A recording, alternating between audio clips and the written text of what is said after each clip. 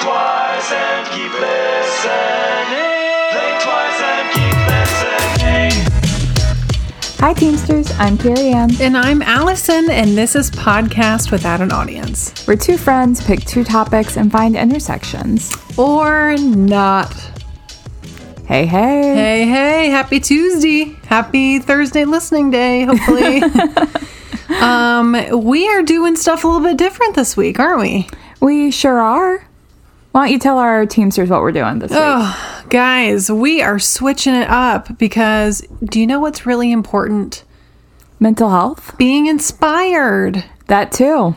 I think sometimes we sit down, like for me at least, I have a list of topics on my phone that I really want to get into, some of which is like too big to accomplish in the amount of time that I have left myself to write my notes.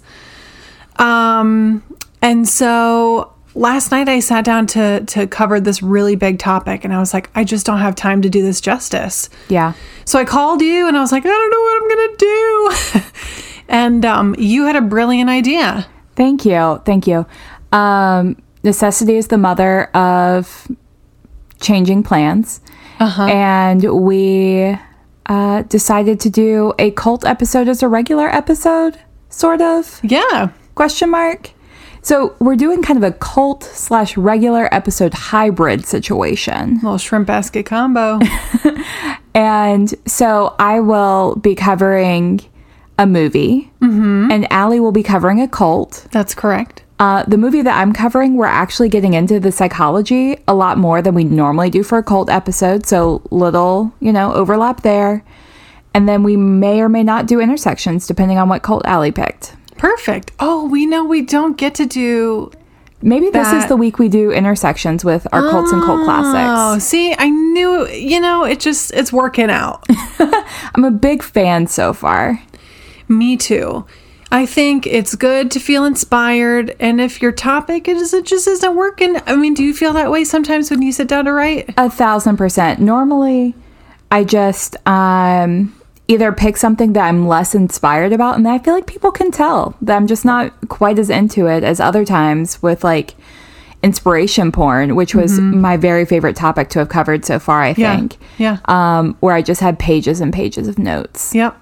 So that was a good one. Thank you. And very important too. Yeah. So I, like some weeks I know without a doubt, like I know on Monday what I'm going to be writing my notes about, and I'm gearing up for it all week. And then other times I sit down like the morning of and I'm like, I have no idea what we're going to talk about today. Yeah. So I feel the same way. We also have Obi running around, and normally he's not invited to these parties. So we might be intervening to... he just keeps running into things. He's a big boy. Literally today, I picked him up from daycare because Ray is at a conference this week, and so I wasn't going to have time to let him out during the day. So I took him to daycare. It was $32. I was like, what the actual fuck? But anyway, he literally walked into the glass door, like just like bonked his head, hit his big old head on the glass door. I was like, poor baby. He doesn't get out of the house. He doesn't know how doors work. It's hard to be a puppy in a human world. What else is going on with you? Well, it's finally sweater weather. Oh my God, thank God. And I'm super excited for that. In fact, everything on my person today is from my mother from the 80s. I know that's your mom's sweater. So this is my mom's sweater. These are also my mom's jeans. Really? From like could not have been from the 80s. Maybe mid to late 90s. Her scarf. Cute. Thank you. This is... Your Cindy for Halloween. I love that. I've been picking up a lot of extra stuff at thrift stores and vintage stores lately. You did. You found a really cute dress the other day. I did. I can't wait to see it. It's super cute. I wore it to work today. Aw. I got lots of compliments on it. I bet. It looked beautiful in the pictures.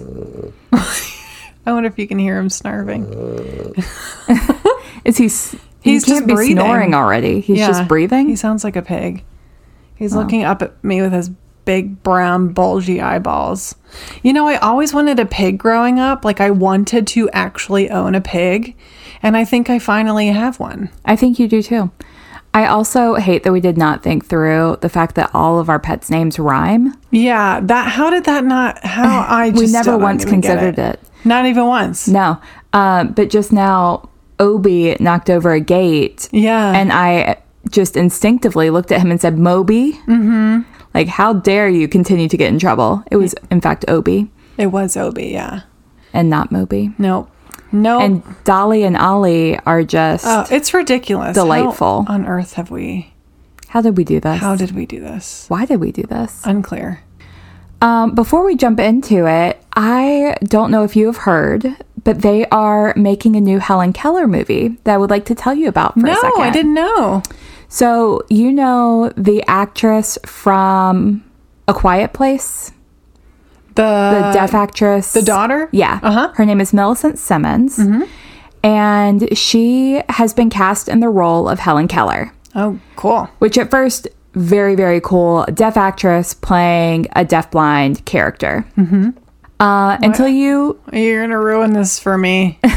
Well, it's just been such a hot topic in the deaf community, like the past 2 weeks, that I forget that people in the hearing world just don't even know that this is a conversation that's going on. And I love thinking about how all these conversations are happening in these different communities that we don't know anything about. So I wanted to take a minute and share it with you. Absolutely. Educate me. Educate us. Because one of my good friends, Vanessa, was recently interviewed by Forbes magazine.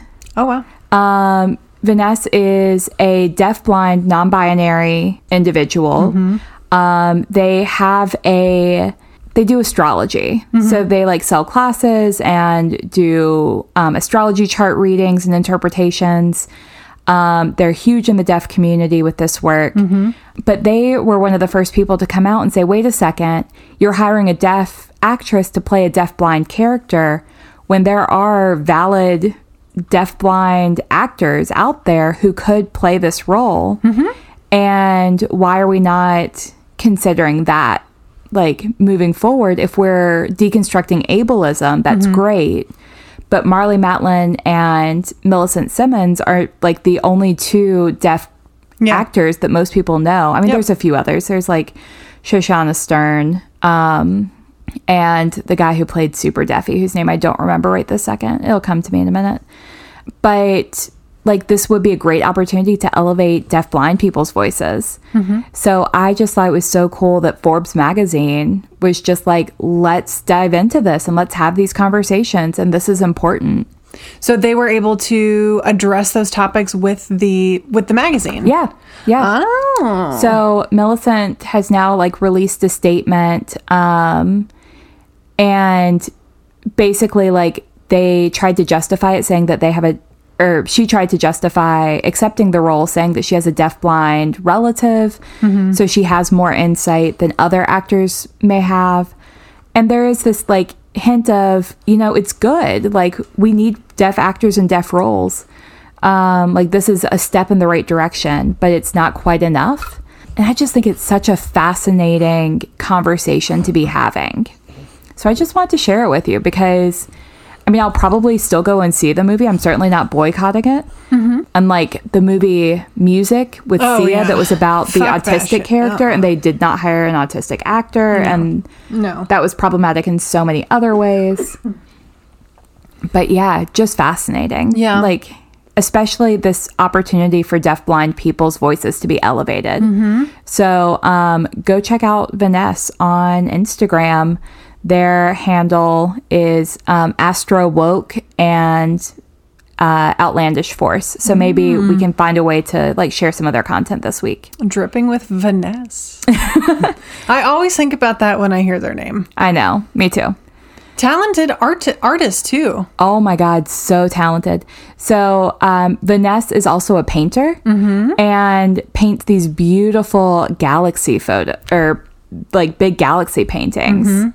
But yeah, so I just wanted to share because I think that stuff like that's fascinating and certainly goes into psychology and history. And today we're going to be talking about movies. So link up there. Link up in all those places. Yeah, I think it's important to note that, like, although we're making progress, we're not quite really where we need to be on a lot of things. So just kind of keeping moving. Let's move it forward. Yeah. I could not agree more. And let's deconstruct ableism in all the ways. There we go. Amen. I was recently reading about internalized ableism and felt very called out. I'm going to have to do some work on that now. So that'll be a whole other episode.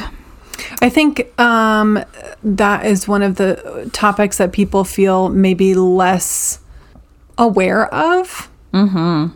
And I think it's talked about a lot less. Yeah. It's not a part of conversation every day. Yeah. No, I totally agree. And then within the deaf community, there's ableism, but there's also autism, not to be confused with autism. Right.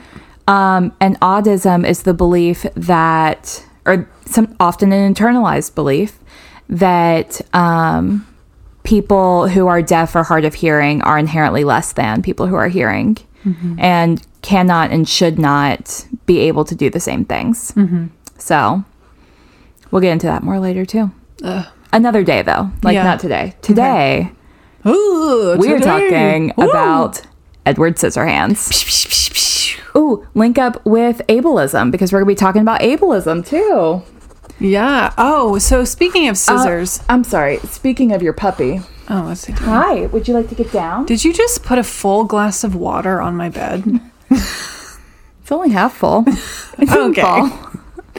Nothing could go wrong. Well, my hand doesn't reach that way. I'm just hearing excuses. Okay, Mom. I saw a giant pair of scissors today. Speaking of scissors hands.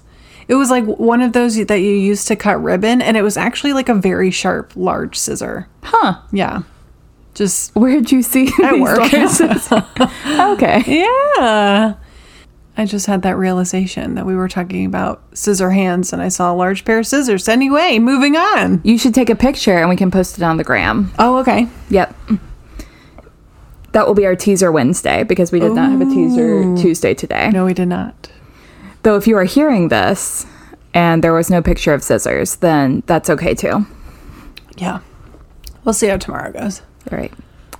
So today we are going to be talking about Edward Scissorhands, which admittedly I was 99% sure I had seen before, though I remembered so little of this movie, I'm not actually convinced I'd ever watched it. Really? But it's totally a me movie, Oh, yeah. which is maybe why I was convinced I'd seen it before. It's one of those things that you see and then it goes one of two ways. Either you're like, all right, I'm good for a while, or you watch it like 3 times a year forever. Oh, it's about to be a major repeat for me. It was soothing. It was interesting. Like each of the characters could be psychoanalyzed. And I noticed something. Tim Burton's style has not evolved very much. You're right. He hasn't changed much. And this is like his second or third major film. He'd done Beetlejuice, which is also kind of this gothic fairy tale vibe. But you're right. The color palette kind of stays the same. The characters. This is the first one where he works with Johnny Depp. Oh, So he's like finding actors who fit his vision for the different roles, but they're very stereotypical. they're very much him. Like he's got, it's just the thing. It's like his vision, his world. It's almost like all of his movies that he directs happen it's within the same place at different times. Yeah. Or like next door. It's all like you could argue that it all exists in the same Right. world. Yeah, you absolutely could. And they seem to exist outside of time.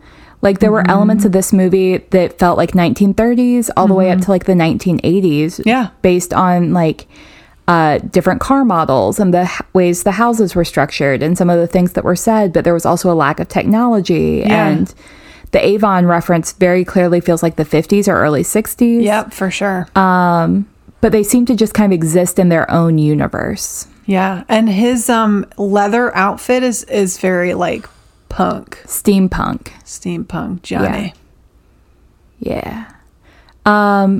It is important to note that one thing that Tim Burton has said previously is that he does not feel like people of color can fit into his imagination, like his characters. He feels like they just don't have the right features. What? Yeah. What the fuck does that mean? So there's a little racism there. Just something to be aware of, I think. Oh, I hate that. I super hate it. there is one black character in this film. It's a police cop, officer. right? Yeah. But all of his animated characters very obviously have white features. He just says he doesn't feel like black features are more Like common. features, or like he facial can features. represent them? Maybe both. Okay. Well, I hate all of it. Yep. That is not at all what I wanted to hear. I'm so sorry. That's horrible. Yeah, it's not great. There was then later a TikTok trend where people were like making themselves into Tim Burton characters to show that anyone could be animated course- in that style. Of course they can. Yeah. Of fucking course they can. Yeah. So like with the strong cheekbones and the thin noses, like, you know, trying to figure out what face shapes and whatnot could look like for different people.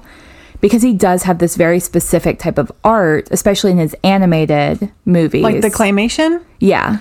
Yeah, but it's literally a made up world. You could make anything fit. Yeah, exactly. Like, I'm sorry. Yeah. So let's get into Edward Scissorhands, and we will divorce it from... Hi, Obi. We will divorce it from Tim Burton for now. I can't, but okay. We'll try. Kind of like we've done with J.K. Rowling and Harry Potter. Touche. Yep. So a brief synopsis for those of you who have not seen Edward Scissorhands, or you can pause this and go watch Edward Scissorhands right now. But in a castle high on top of a hill lives an inventor's greatest creation, Edward, a near complete person. The creator died before he could finish Edward's hands. Instead, he is left with metal scissors for hands. Since then, he has lived alone until a kind lady called Peg discovers him and welcomes him into her home. At first, everyone welcomes him into the community, but soon things start to take a change for the worse. To start things off, because we've got to figure out why we decided to use this as like a cult film. So we're going to start with the box office, because once we get past kind of all this stuff, we'll get into the real meat of the movie. Mm-hmm. So the team decided to not aggressively promote the movie in ways that other movies at the time had been promoted. Like E.T. spent millions on promoting it and then killed it in the box office. The director said, we have to let it find its place. We want to be careful not to hype this movie out of the universe. Edward Scissorhands was released on December 7th, 1990 in a limited release in the United States. And then a wide release came later on December 14th. The budget for this movie was about $20 million. And in the first weekend, it grossed about $6 million. And in the first weekend worldwide, it grossed $86.2 million. Oh, wow. So it actually did really well in the box office. The film is considered a box office success, and the New York Times wrote, quote, "The chemistry between Johnny Depp and Winona Ryder, who were together in real life at the time." Really? Yep. From 1989 to 1993. Wow. I did not know that. I did not know that either. Gave the film teen idol potential, drawing on younger audiences. So this was... Like Bella and Edward. Exactly. Yeah. This was the Bella and Edward of the time. Wow. Also, this was it came out like a month before I was born. Yes, it did. And there are a lot of things that would have been really appealing to young audiences about this movie, like not just the architecture and like some of the themes, but also the like Johnny Depp as Edward Scissorhands or otherwise is just an attractive being. Mm-hmm. And so is Winona Ryder. Like, Oh, yeah. What I find interesting about this movie is with some of the themes, it has really stood the test of time and done well and continues to have an impact even years and years later. Mm-hmm. Like when so many other movies from the early 90s or late 80s have kind of fallen by the wayside, this one is still one that routinely comes up. People still talk about it. People still care about it. Yeah. So we're going to talk about why. I do want to know how he gets his outfit on every day. His leather outfit? Mm-hmm. I think he just sleeps in it all the time. Because remember, he's a robot. He's not a human. So he doesn't need to like change his clothes because he doesn't sweat. Or pee. Because I had that thought too, but he literally has a cookie for his heart. So to start, we should probably share a quick origin story because it's relevant. This movie was inspired by a drawing of Tim Burton's from when he was a kid. So as a kid, he drew a thin, solemn man with long, sharp blades for fingers. Tim Burton explained that the character represented him in his teenage years, and the film represents much of his time growing up. He likened his growing up to suburbia to a Frankenstein movie, with the suburbanites acting as the angry villagers. Burton also stated that he was often alone and had trouble retaining friendships. Quote, I get the feeling people just got this urge to want to leave me alone for some reason, and I don't know exactly why, end quote. Probably because you're drawing slender men with blades for fingers. If I had to guess. Timmy, what is this you're drawing? Mummy. It's a slender man. I do like how he's equating the Frankenstein with suburbia, though. Because Frankenstein is ultimately like a really sad story. I don't know if you've read it. I have. Of course you have. But it's about belonging and fitting in and finding love and partnership. But I think you see kind of how messy suburbia can be and how like empty it can be. Absolutely. And this movie actually has a lot of overlap with Frankenstein, especially as we start to deconstruct it. So like we have the inventor versus the doctor and his monster. So small pet peeve of mine is people calling Frankenstein the monster. Frankenstein is the doctor. So, but his monster is what the story is really about. Just like Edward Scissorhands is really about the creation of this inventor.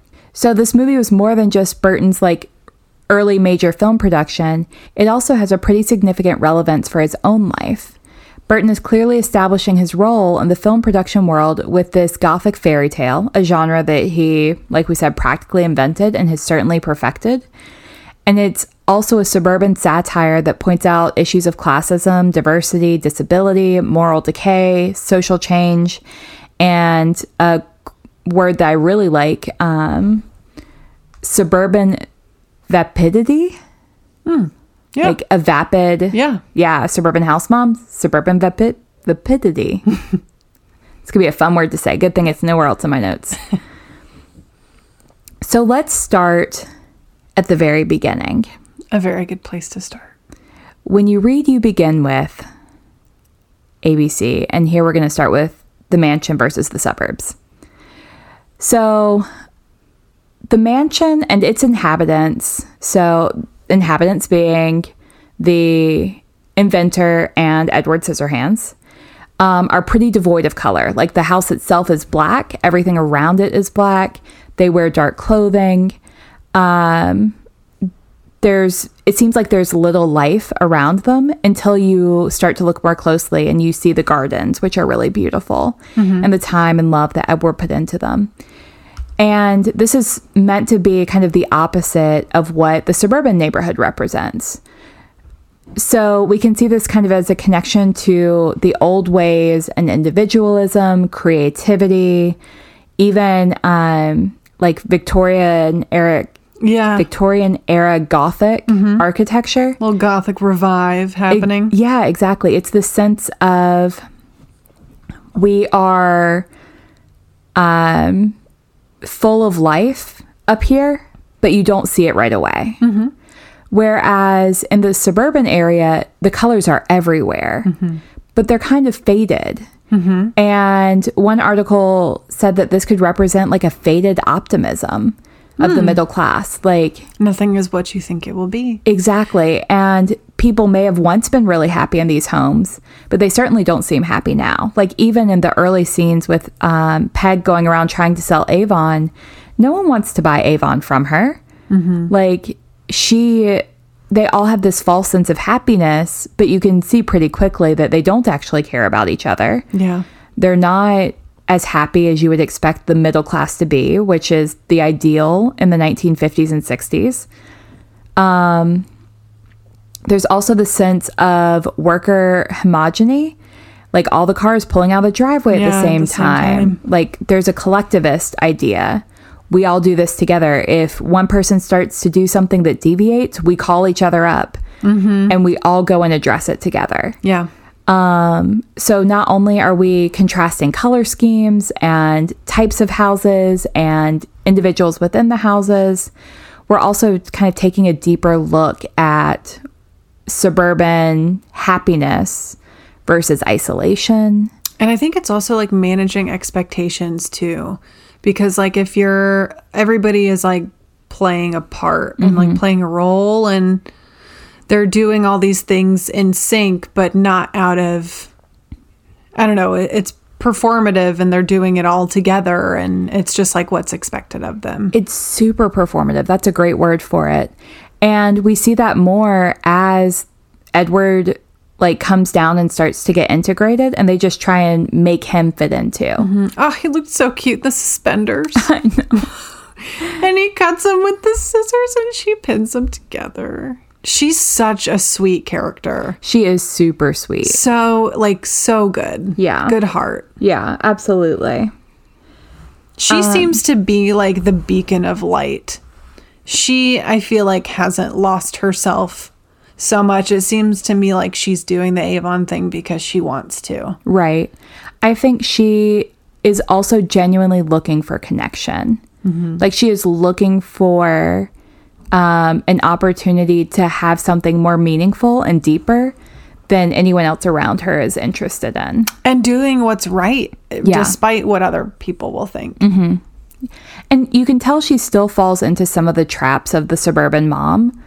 Like she's not perfect, but I think her heart's in the right place and she definitely tries harder than anybody else to just like accept him for who he is. Yeah. From the first, 30 seconds that she meets him.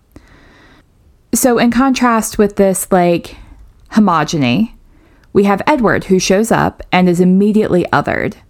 Everyone in town is either repulsed by him or intrigued by him or starts to objectify and sexualize him. Yeah. At first, we kind of see him as a monster or someone to be feared. And then we realize that maybe he's not.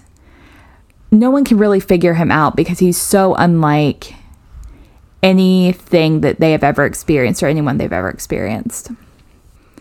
At the end, he is forced into being a monster because no good deed goes unpunished. So at the end, spoiler alert, I think always for our cult or cult-ish episodes. But at the end, Edward is essentially forced to kill his crush's ex-boyfriend, crush/foster sister's ex-boyfriend, Jem. Jem tries to kill Edward. Edward ends up stabbing Jem and pushing him out of a window. Which turns him into the monster that everyone kind of expected him to be. Was waiting for him to be. Yeah. Think Elphaba and Wicked. Hashtag halikanama. Exactly that. Dolly's here too, by the way. Everyone's here. If only Ollie and Moby were here, then we could really have the whole crew. Yeah. Like we talked about earlier, many people have likened Edward to Frankenstein's monster. In both movies, or in both pieces of media, the protagonists are seen as monsters. In Frankenstein, it was the doctor and not his monster who was truly the monster. And the same is true in Edward Scissorhands. It's the town that ends up being evil and the monster, and that forces him into this role. Another theme that really stood out to me is disability. So we're going to do a deep dive into a disability conversation. And in order to do so, we really do have to come back to the social model of disability. We see Edward's visible physical disability with his lack of hands or scissors for hands. The family watches him as he's learning to like navigate their world. He tries to put clothes on. He stabs the waterbed. He can't pick up his food. All of those things. So the social model of disability says that people are disabled by barriers in society, not by their impairment or difference. So if you have other questions about the social model of disability, you can refer back to our inspiration porn episode for more on that. But what's interesting here is that it's very much inspiration/disability porn. The family's like learning how to make life easier for Edward. The dad, Bill, is getting Edward drunk down in the basement. And Edward's like obviously struggling to pick up the cup, and Jim recognizes that this is an issue, and without really giving it a second thought, just puts a straw in the cup. So Edward's no longer disabled in that moment. He is now able to partake in drinking alcohol. So the family is working to make life more accessible for Edward.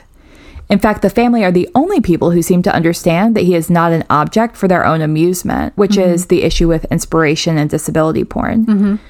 There may have the creepy neighbor. Oh, the super creepy neighbor who like sexually assaults him? Yes. Yeah. Super problematic, especially since we can tell that Edward is, even though he's a robot and does not age, like there's something very innocent about him. And she is certainly taking advantage. Yeah. And then she later accuses him of sexually assaulting her, which is another issue in of itself. That's a lot. Yeah. But the whole town seems to see him as like this piece of fascination. Like they use him in any way that they can to make themselves feel good, whether it's sexually or for haircuts or to take care of their lawn. Like Edward is not a person to them. He's not really even an AI to them. He is just this thing that they can look at without any complex thoughts or emotions, which we recognize as not his reality. There may have still been a touch of saviorism with the family that does like take him from the castle, because ultimately like he seemed to be okay at the castle. He was isolated and alone, but he had his gardens and like he had things that he obviously cared about there. And she never really he doesn't really communicate. No. So how would she have known? Yeah. How do you know whether or not he wanted to go with you, other than he has scissors for hands and could have very easily stopped her if he didn't want to go? But I never thought about that. Well, I think about that a lot with adoption.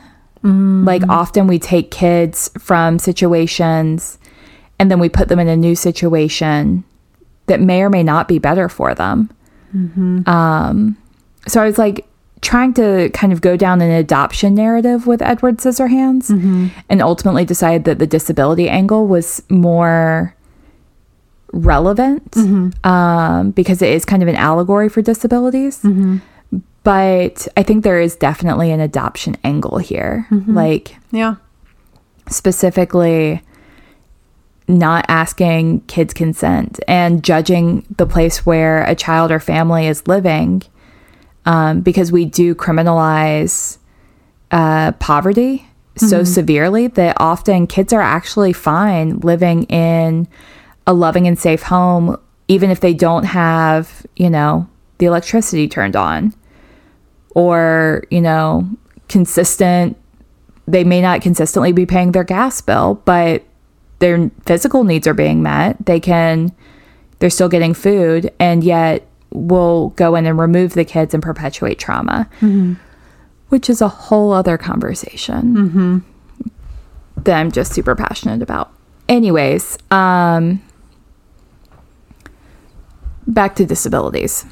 Even Peg, who is probably the most accepting character of him, or most accepting of Edward, like she still tries multiple times throughout the movies to cover his scars and to make him more presentable.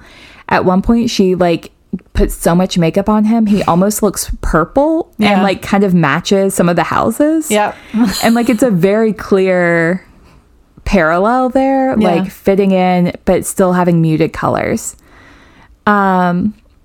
They understand him so poorly, like as a community, that they don't even really realize that it's not a doctor that he needs. Like everyone's like, oh, I've got a doctor who could help you with your hand situation or help with your scars. But no one seems to realize that he's artificially made, like he's a robot. He's Yeah. a piece of artificial intelligence. He needs an engineer. He doesn't need a doctor. Yeah. Even his inventor is attempting to teach him how to fit in through these lessons on avoiding humiliation. So even the person that put him together doesn't really understand him, which I think is also fascinating, especially when we start thinking about how this is true for individuals with autism spectrum disorders. So even parents of children who've been diagnosed with autism will still often try to like teach their kids how to fit into these boxes without realizing that their kid is just wired different. So it's not just other people who are trying to make kids conform or make people conform. Often it starts in your own family. Edward seems to display some of the more common like characteristics of people who've been diagnosed with autism spectrum disorder, including difficulties in socializing, neutral facial expression, self-isolation. He's very literal in the way that he thinks and understands and observes the world. He's minimally verbal, and he gets hyperfixated on his special interests, which for him are art and creation. In fact, he genuinely appears made for this work, which I think is a somewhat outdated, but still in many ways relevant way of thinking about autism spectrum disorders is, while not everything will be interesting to someone who's autistic, their special interest in a lot of ways is something that they're really good at and they could excel at. And we don't teach in a way that allows special interests to blossom. We teach in a way that all kids need to know these same 50 things in order to graduate from high school, regardless of what you're good at. So, Edward is also highly compassionate and has these deep feelings, but people in the suburb fail to understand him on this level because he's not able to communicate as clearly or as easily or with the same social conscience. One article points out that Edward's hands are a physical disability. They make everyday activities an active struggle. At a metaphorical level, they symbolize his subconscious awareness and inability to connect with others. Edward startles others merely by waving. He cuts himself and others through innocent attempts at communication. And if that's not a powerful like metaphor for what it's like for someone who's trying to communicate and just feels like they're failing, like that's good shit. Perhaps one of the reasons that this film resonated with me so deeply was this universal experience of not fitting in, but trying to fit in. So LGBTQ plus folks, people with disabilities, those who have experienced trauma, all have this experience of being forced or coerced into fitting into these roles when it just doesn't work.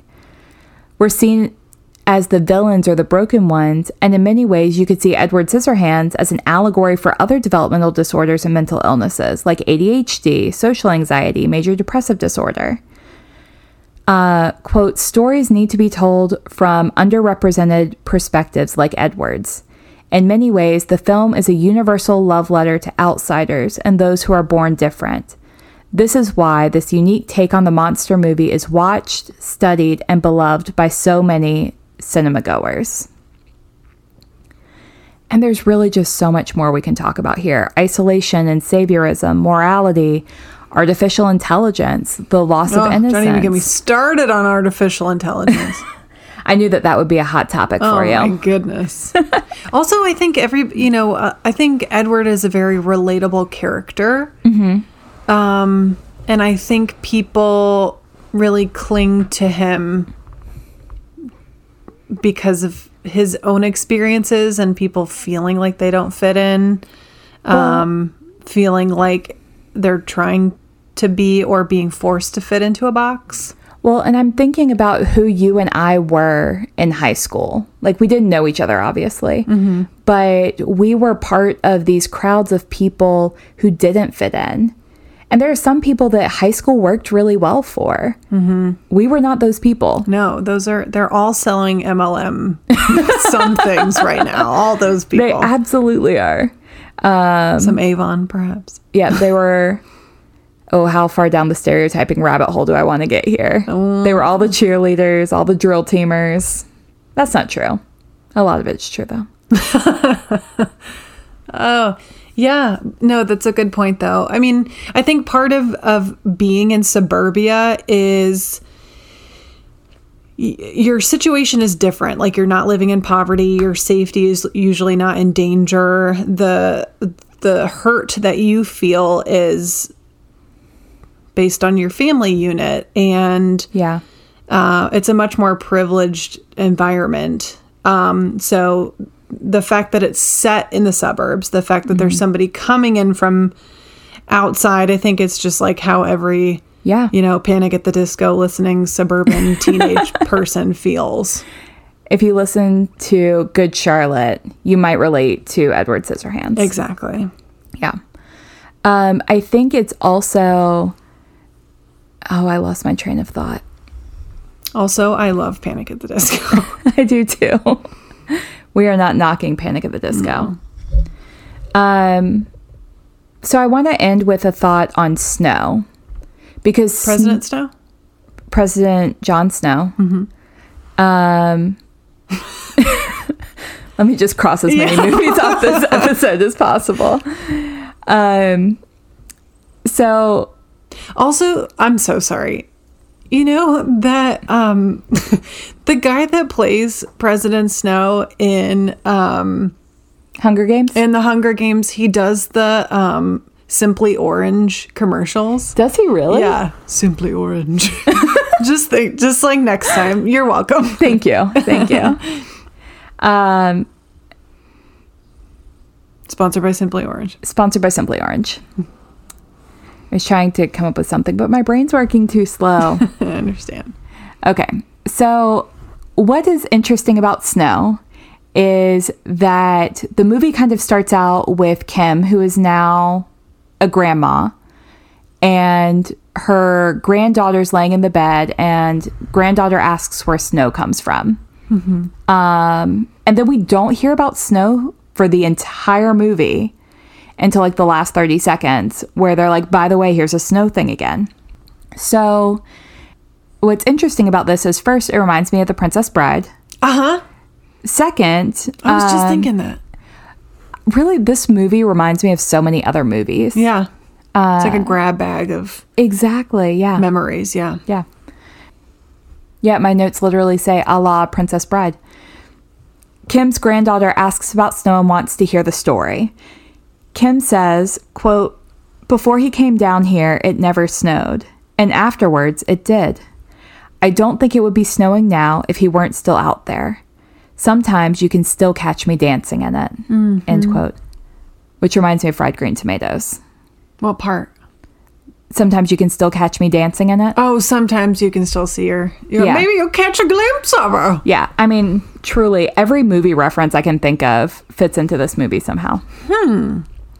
But why, though? So one article points out, quote, "Although the neighborhood ultimately rejects Edward, exiling him back to the isolated mansion, he continues to bring joy to the residents that turned on him. Even though his garden sculptures and haircuts are no longer visual markers of the neighborhood, reflecting the short-term positive change that he brought through exposing them to diversity, his legacy lives on. The snowfall is a constant reminder of Edward's subconscious, long-term impact on the changing social constructs of the community. Also, the snow gives the movie the feel of like taking place within a snow globe and having Which that is such a good metaphor for roll. for real. Roll, not for play. The fairy tale quality while also contrasting the darker subject of the film and the darker themes of the film. So lastly, why is this a cult film? It did really well in the box office, which is not normally something we see for cult films. However, I think what makes this a cult classic is the following, the themes, and the people who love this movie deeply love it. Like, there are so many articles dedicated to analyzing each character, dedicated to analyzing the town and like all these different pieces of it. And I think the ownership that people feel over the movie is what makes this one feel like a cult classic to me.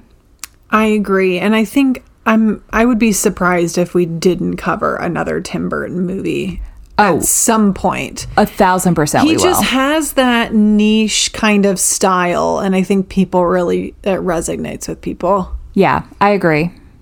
I agree wholeheartedly. Great job. I hadn't seen this one in a long time, so it was nice to revisit, and everything that you said totally makes sense. And I think it's also really good and really fun to look at these, all of these films with a different lens. Yeah. I think it's important.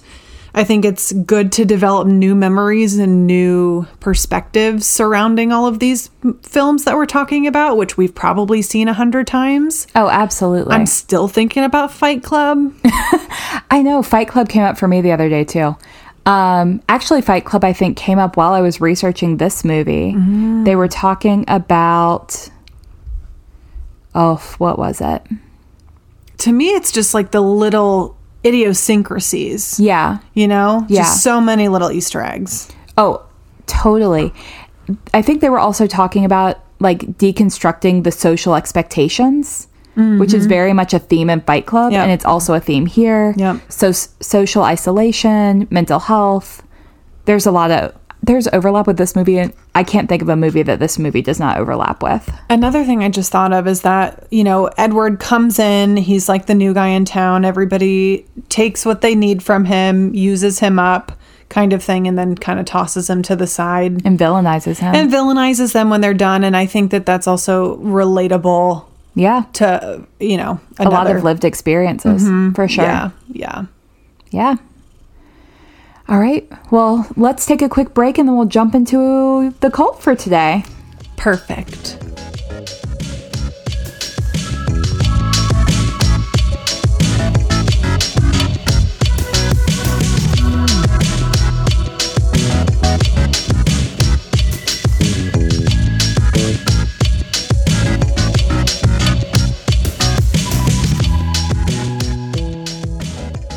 And we're back. All right. I am excited that we're mixing it up. It feels good too. in my heart. It does. My body is ready. My heart is ready. My heart might be a cookie. Aw. Well, prep your body because we're going to be talking a little bit about the body today. I am going to be talking about the Remnant Fellowship Church. Remnants of The Remnant. cookies. Yes. Leaving crumbs. Exactly. Crumbs Fellowship Church. And that's the story. Of How I Met Your Time for Mother. intersections. Okay. Sorry. Continue. All right. The main character of our story today, her name is Gwen Shamblin. She was born on February 18th, 1955, and grew up as a member of the Church of Christ. Church of Christ, like Latter-day Saints? Nope. Just the Church of Christ. Cool.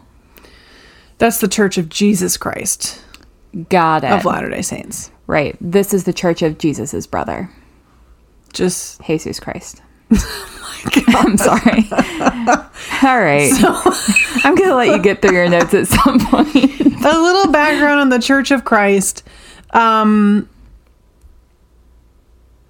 Members believe that they interpret the Bible literally. They believe that it is a literal depiction of history and its words are like closed to interpretation. Very black and white. It is what it is. Mm-hmm.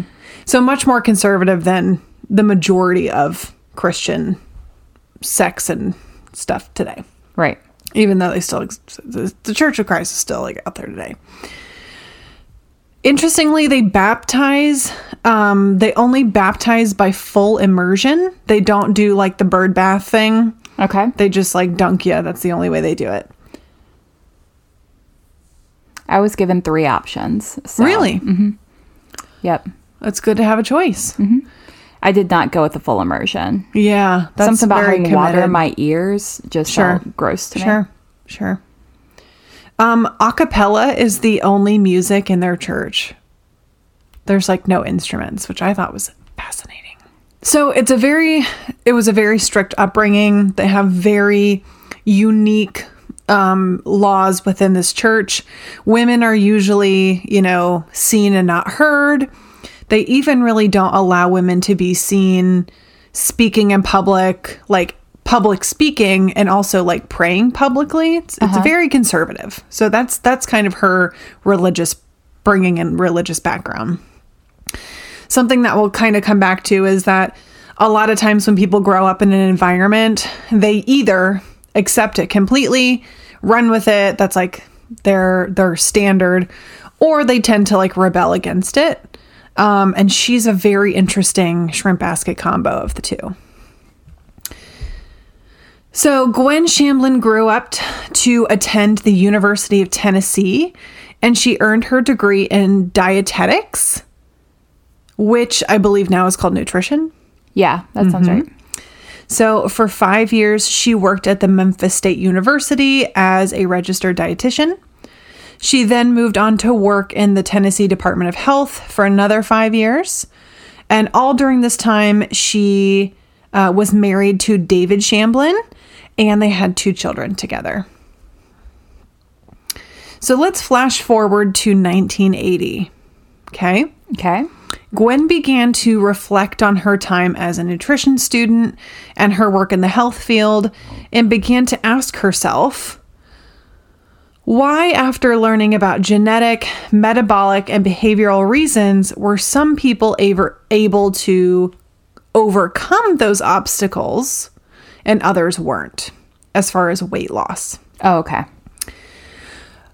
Well, she believed that she found the answer, and she founded something called the Weigh Down Workshop in 1986. The Weigh Down Workshop had no food restrictions, no calorie counting, no regular weigh-ins. Well, love that. So how does it work? Gwen preached portion control. And when you wanted to eat outside of hunger, you turned to God and pray. Of course. One of- Naturally. right. As One- one does. One of her most famous statements is, quote, "What I do in this program is to teach people how to stop bowing down to the refrigerator and how to bow back down to him, to God." Still lots of bowing. Hard on the knees. So she does go off this idea that like nothing is unholy. So that's why she doesn't limit, what you can have. It's basically just about portion control. Okay. Revolutionary. So it was an independent program that other churches could participate in. So slowly the program began to spread throughout the southern United States, and people were seeing results. The program consisted of seminars, which lasted about 12 weeks. Gwen included with these seminars some literature and audio content that was also available for purchase. By 1994, the Weigh Down Workshop had spread to Europe and was in almost 600 churches in 35 U.S. states. In 1996, 5,000 churches were participating, and they were in 49 states. Wow. I don't know what do you think the 50th state was? Alaska, for sure. Alaska? I'm Either thinking that- Hawaii. Maybe Hawaii. It's a 50-50.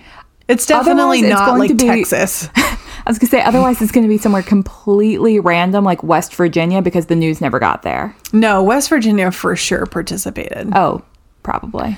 Maybe it was like, I don't know. Maybe Vermont. Vermont? You know who it was? It was Vermont. You think so? They don't allow bulletin board, or not bulletin boards, billboards.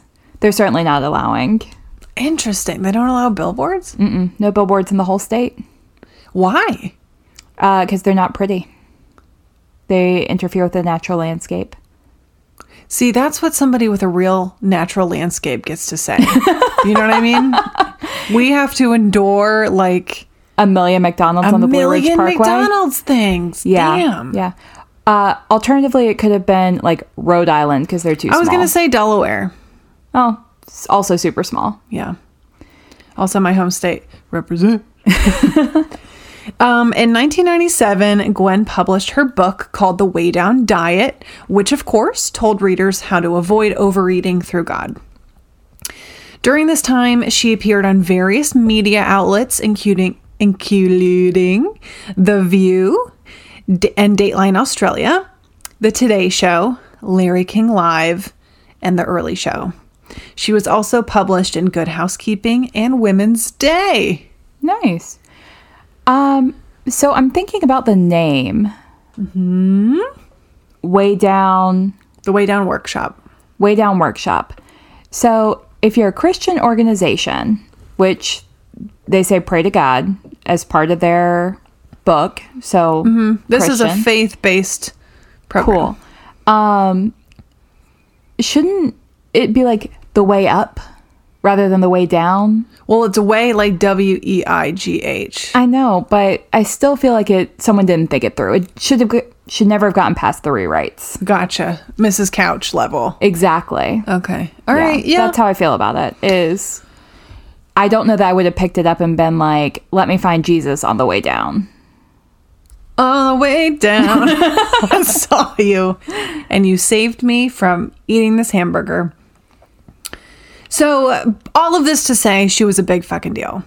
So each year she would host this huge seminar that was the Way Down Workshop seminar. It was a way for people who were participating across the country to come and mingle, and she would release new content.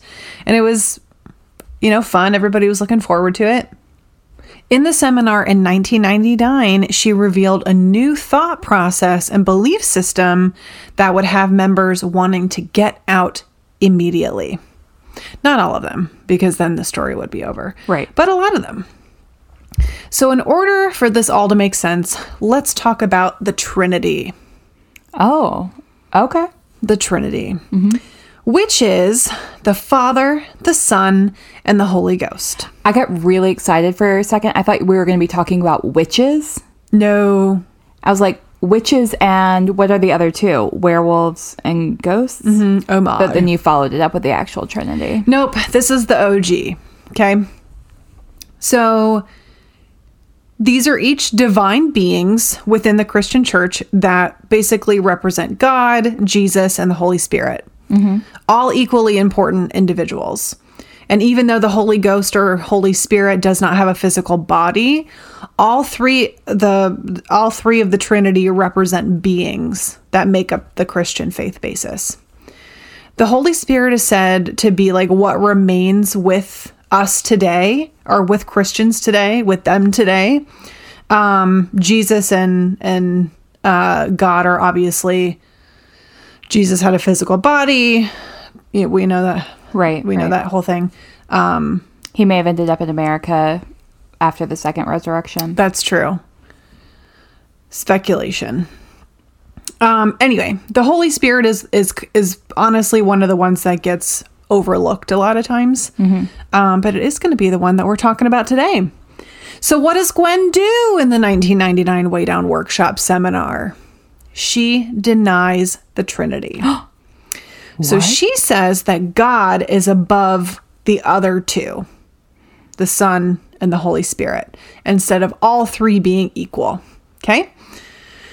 Well, this really pissed off evangelicals and a lot of other devout Christians because it's not something, it's heresy essentially. Like you just can't, it's against the rules.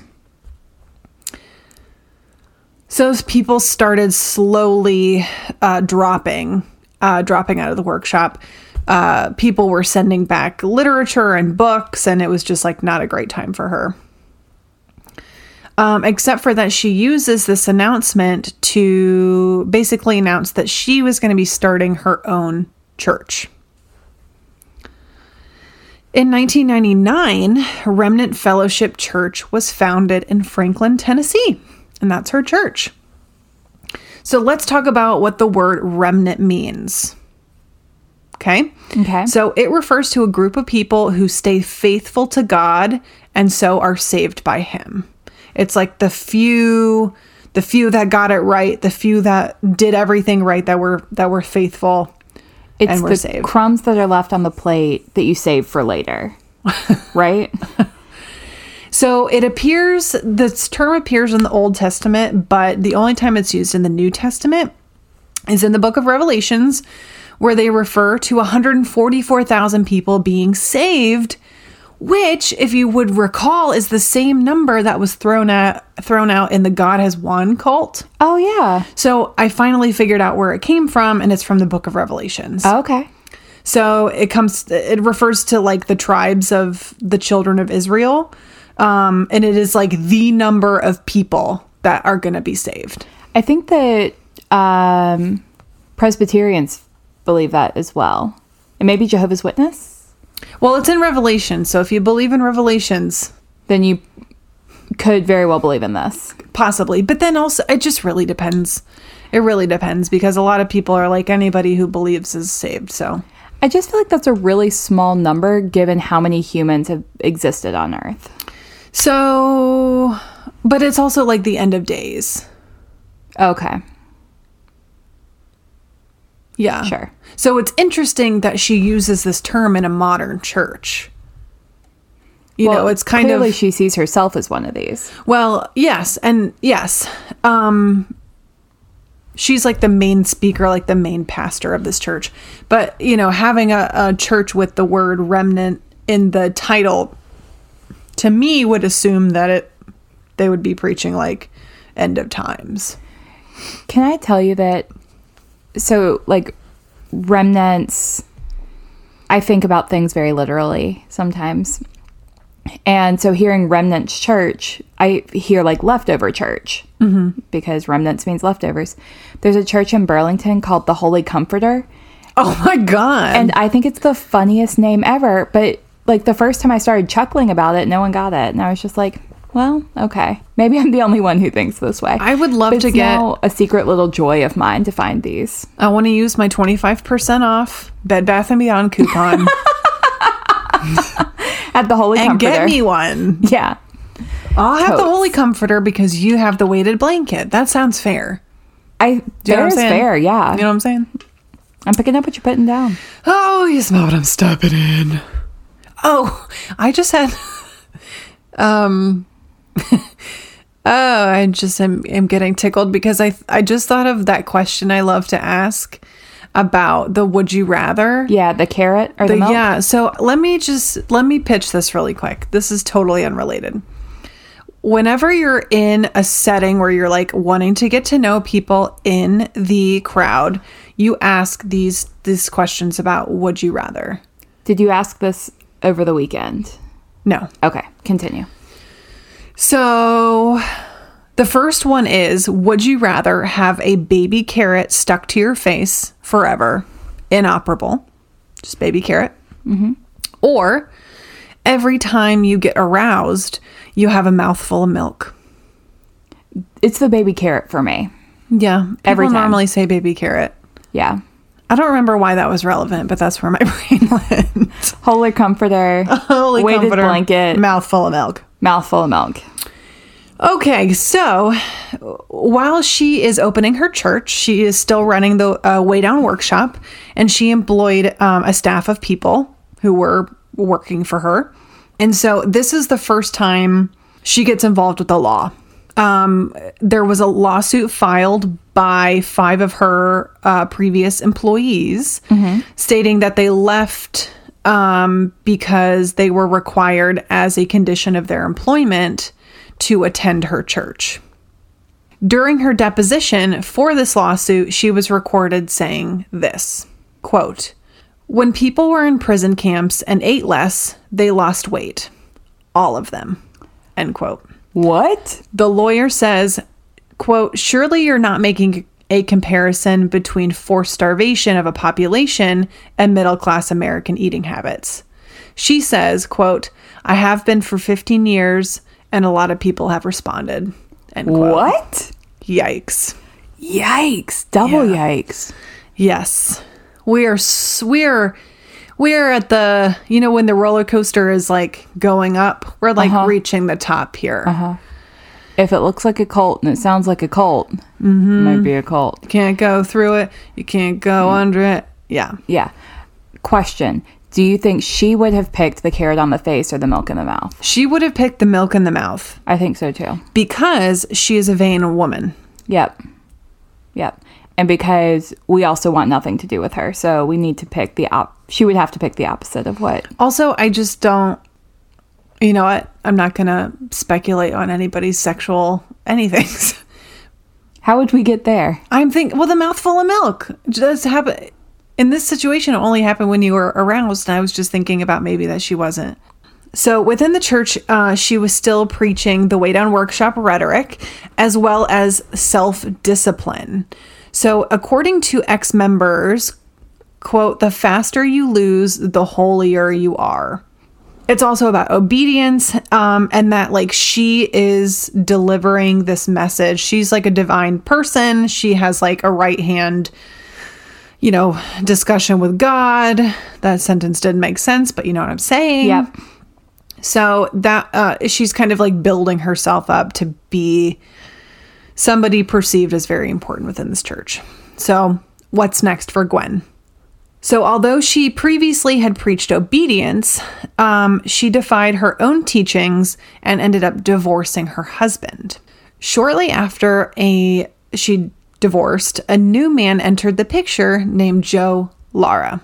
Joe had been pursuing a career in country music. Also acting. He had a lot of hobbies, a lot of career, you know, paths. Aspirations. Yep. So that's what he was doing before he met Gwen. And he was now husband to a church leader. Good for him. They got Working his married way very up in the quickly. world. Yeah. And within the church, the idea of this discipline didn't end with yourself. It also referred to your family and your children. What's unique about this church is that there wasn't a separate Sunday school class. Like the kids sat in the Big church. the sermon with the adults.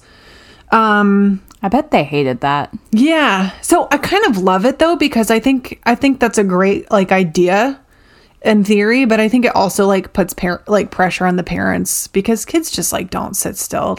Kids don't want to sit still through a long service like And that. kids shouldn't be expected to. As someone who's been to a lot of churches, like the children's piece was always the best part. Yeah, and they do have like if your kids are under a certain age, there's like a nursery kind of thing. Okay. So they do have that. So physical discipline was preached in the church to keep children obedient. A member reported that a daycare provider who was also a member sent a child home with bruises on her legs from a wooden spoon because she was, quote, wiggling during a diaper change. I'm sorry. Show me a child who doesn't wiggle during a diaper change. The fact that this kid is wearing a diaper means they're too fucking young to be spanked. With a wooden spoon? With a wooden spoon. What? Yes. The community all, shared this belief, and it was really like a tight-knit community, and they did band together when a member of the church's infant child died of SIDS. The child belonged to Joseph Smith Sr. and Sonia Smith. Joseph Smith Jr., who was not the child that died from SIDS, but that child's older sibling, was apparently having some struggles. Mm-hmm. He was hiding knives under his bed, and he was threatening to kill members of his family, harming his younger brother. The parents participated in the disciplinary style that was approved by Gwen and the church. And parents of little Joseph, it has been determined, quote, routinely disciplined their son by beating him with glue sticks, belts, and heated coat hangers, locking him in confined spaces for extended periods of time, and tying his hands with rope. Mrs. Smith told police that she was normally that she normally gave the children their whippings in increments of 10 blows each, and that Joseph had gotten several of those whippings sessions on the day of his death. The police reported that the Smiths locked Joseph in his room to pray to a picture of Jesus on the ceiling and in a closet for days and even weeks. He was given only a bucket for a toilet. An older child sometimes held Joseph down while his parents beat him with implements. During the day on October 8th, 2003, Joseph disciplined Joseph Jr. several times, striking him repeatedly with a foot-long glue stick.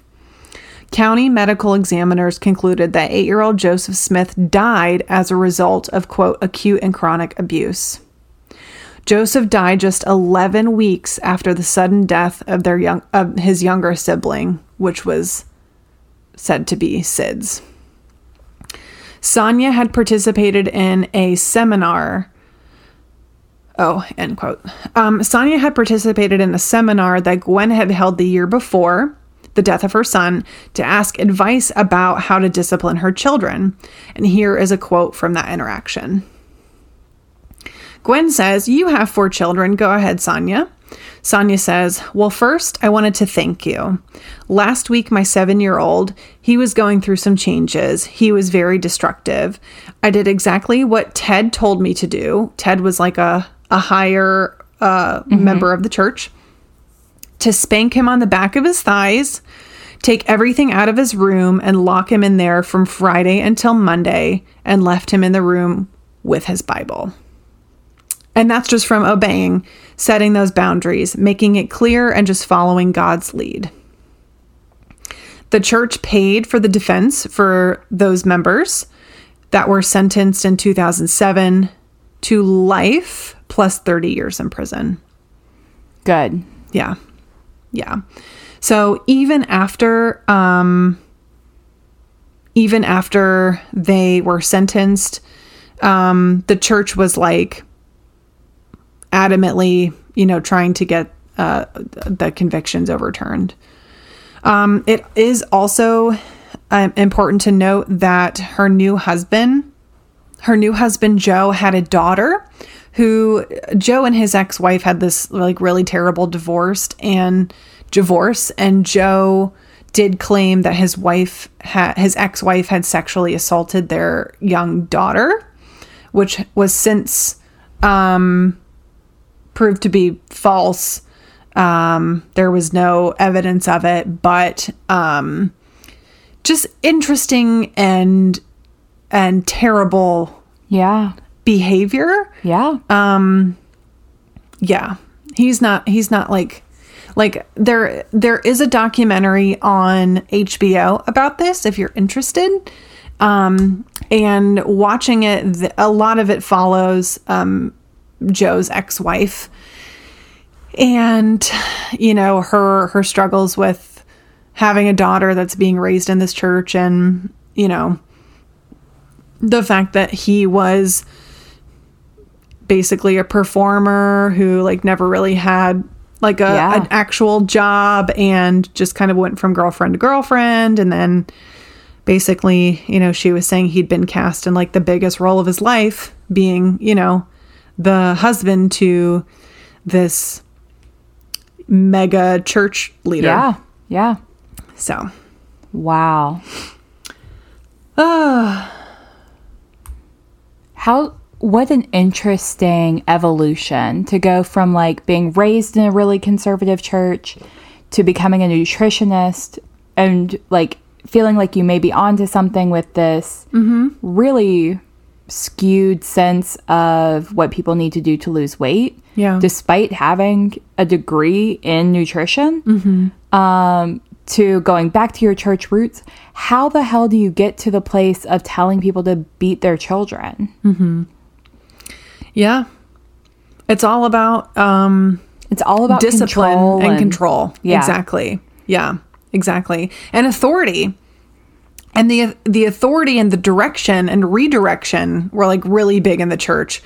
Like gender roles also. And according to Gwen, like the line to God goes like child to parent to spouse to boss to God. You know, you got to go through all of these, steps, all these other people, all these authoritarian figures to get to God. So, according to an ex-member, if Gwen said that the man was the head of the household, you didn't question it. You did what you were told to do, or you would go to what they called council, which was like upper members of the church, kind of like a panel. And these counseling sessions weren't really counseling. It was more like, it was not counseling. These are not mental health professionals. Right. It was like, these are the things you need to do in order to right this wrong. You do 10 Hail Marys and you drink 3 Bloody Marys kind of thing. And then so within this like authority lens, it's natural that she would trust her husband, who I will also let you know was a pilot. Oh. The actor and country singer was also a pilot? Correct. Okay. Yes. You're right. He does have a lot of hobbies. He sure does. They sound like expensive hobbies for someone that I haven't heard has a job yet. Yeah, that's a good point. Plot twist. On May 29th, 2001, Gwen and her husband and 5 other church members were killed in a plane crash, where her husband, Joe, was piloting the plane. Damn. All right, that is a plot twist. Quote, an NTSB preliminary report on the accident stated that the crash occurred in instrument... You're going to have to help me out with this. Yeah, gotcha. Instrument meteorological conditions, that the weather was overcast with a visibility of 10 miles and the lowest ceiling were at 1,300 feet above the ground level. The pilot held a commercial pilot certificate with an instrument rating, which was most recent FAA second class medical certificate being issued on... With his most recent FAA second class medical certificate being issued on November 12th, 2019. After takeoff, radar returns show the airplane made a series of heading changes, along with several climbs and descents before it entered a steep descending left turn, with the airplane impacting a shallow section of Percy Priest Lake about 2 to 8 feet deep. What does any of that mean? Sure. So what that basically means is that it was kind of an overcast and gloomy day. So the clouds were at about 1,300 feet. So at that above ground level. So at about 1,200 in a small airplane, which I don't think you said what kind of airplane it was. There were only 7 of them in the plane, so it couldn't have been too big. Okay. So, so they would have already like made their turnout. They would have been able to take off clearly. They probably would have been able to see coming back into land if it's still 10 statute miles, which is a pretty good amount of distance to be able to see. But often what happens with new pilots especially is they get up into clouds and get disoriented, and they stop trusting their compass or their radar. And because your inner ear will lie to you and will be like, you're turning, and then you look, or your inner ear will tell you you're going flat and level, and then you look and it looks like you've been turning. And rather than trusting that and correcting, you either don't correct or you overcorrect. But it all has to do with what you see not matching what your brain and body are telling you, because the shifts can be really subtle. I bet. So what probably happened was that he didn't realize he was climbing. He didn't realize he was descending. He wasn't looking at the gauges. And then before he knew it, he was completely like out of sorts. Often, like sometimes people will get vertigo while they're flying and like feel really dizzy and get disoriented. I feel like you hit it. Like the easiest way for me to understand is like you just feel disoriented. Yeah, Yeah. You're operating a very Well, and it's because you don't have a horizon. So your inner ear doesn't pick up subtle changes over time. the depth. Right. So, like, if your compass says that you've turned this far and then you go to turn back, or you don't turn back at all, and like it just very quickly becomes unmanageable. So trust the compass. Trust your gauges unless you have a reason not to. Also, being an instrument rated commercial pilot means that he probably had a good number of hours. I was going to say, you're working towards your instrument license. I am working towards my instrument. And that's the thing that you practice. You practice like going into the clouds. You practice wearing these fog goggles, so all you can see is your instruments, and you have to learn to trust them. Yeah. So it's not a thing you typically see with people who are past their like 500 hour mark. Like the first 500 hours, pilots still kind of have no idea what they're doing. And that's when the most accidents happen. But Yeah, I bet. experienced pilots, I mean, anyone can get disoriented, but it's just more rare. Yeah. Oh, So that's basically what that means. Yeah. And then they landed in shallow water. yeah. You can land in water and be safe, but you've got to do it nose up, and it sounds like they did it nose down. Yeah. Yeah. The sudden stop is what kills you. Right. The impact. Absolutely. So after that, the leader of their church, has passed away, as well as like a lot of other like important leaders within the church. So after Gwen's death, her daughter took over as leader of the church.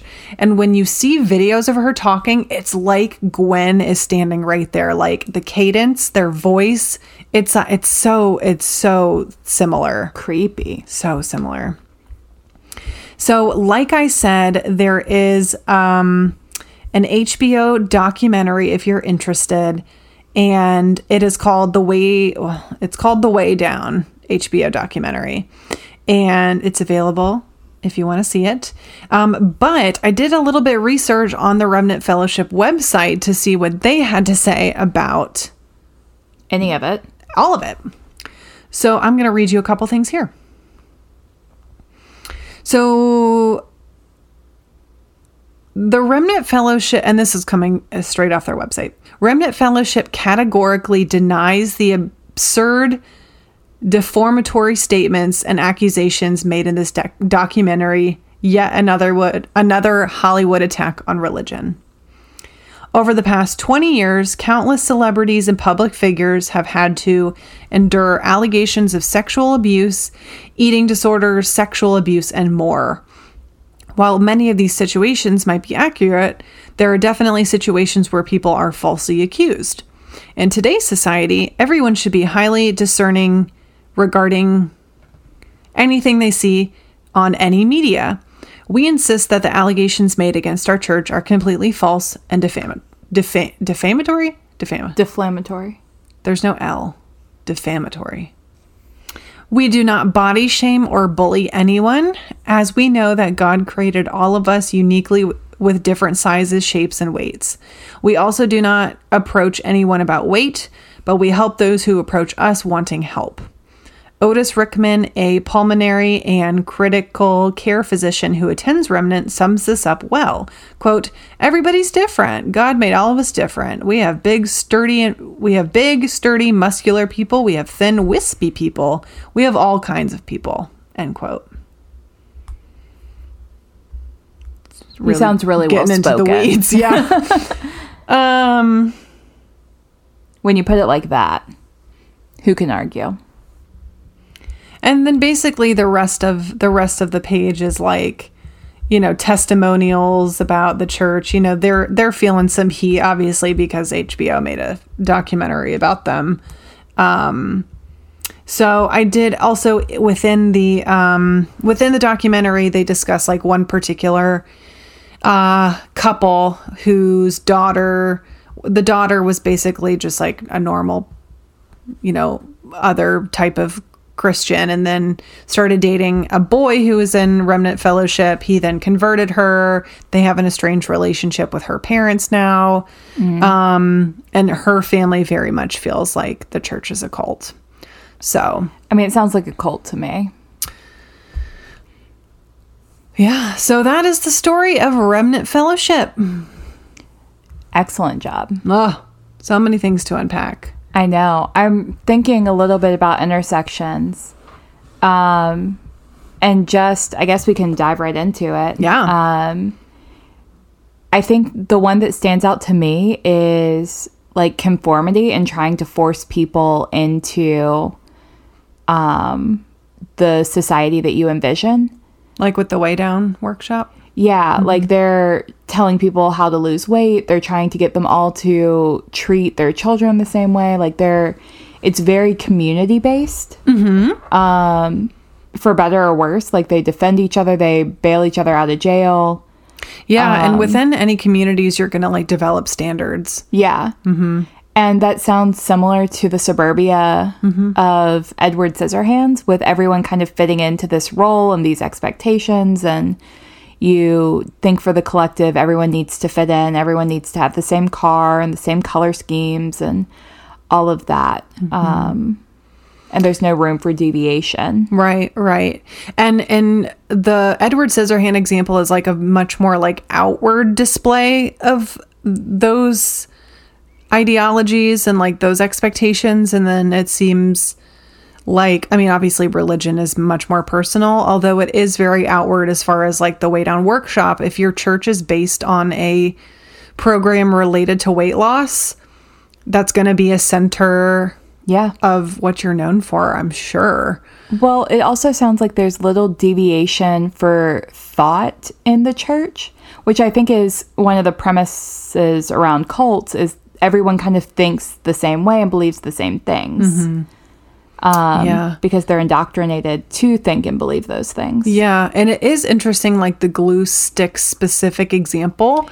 Yeah. A long glue stick. It's just a very unique... It's random item, and it was consistently brought up in a bunch of different places. I wonder why. Like, were they also super crafty, or... Of course these white women were crafty. Are you kidding? They're scrapbooking their MLMs. That's exactly right. That is exactly right. Yeah. So, but absolutely, I think so. Yeah, I think that and saviorism and morality and loss of innocence. Oh, she lost. Link ups there. She is lost. Well done, my friend. What a good kind of mixing it up this week. Yeah. Feels good to do something different. I agree. We should do this again occasionally. I would love that. Makes my heart happy. Mine too. If you want to pick a topic for us, head on over to patreon.com. Search for us. We're under Podcast Without an Audience. Patreon people have access to our famous secret pasta recipe, as well as our close friends group on Instagram. If you have not left us a review on Apple Podcasts, please do so. It is really the best way to, get the word out about the podcast. Yeah. If you enjoy us, let us know. Yep. Absolutely. And we love hearing from you. So send us messages on Instagram or wherever you keep up with us. Also, one of my very favorite Patreon exclusives is getting to pick topics for us. And we're running a little... no, we're not. We're doing great. We have 3 in the bank. We have 3? Who do we have? We'll talk about that in a minute. Okay. But yeah, we always are looking for more topic ideas, and would love to feature our Patreons in future episodes. That's right. And we've got some more that are in the pipeline for those Patreons who are wondering where their topics are. They're on the way. They might be coming up next week. We'll see. Just might be. We don't even know. We'll let you know when we know. Okay. You know that we know that you know. Thank you guys so much for listening and for supporting us through all of this journey. If you support us, blink twice. And if you're out there, keep listening. Thank you for listening to Podcast Without an Audience. Find us on social media at Pod Without an Odd. You can find us on Instagram or Facebook. Or find us on the web at podcastwithoutanaudience.com. Shoot us an email at podwithoutanod@gmail.com. Our cover art is created by an actual angel, Ashley Acevedo. Our music is by Zach Smith and Ted Oliver. Editing by Jacob Beeson. We hope you enjoyed today's episode and all of our nerdy content. please consider leaving us a 5-star review on Apple Podcasts or wherever you listen to us today. Oh, and check out our Patreon for exclusive content and our pasta recipe. Again, thanks, and keep listening.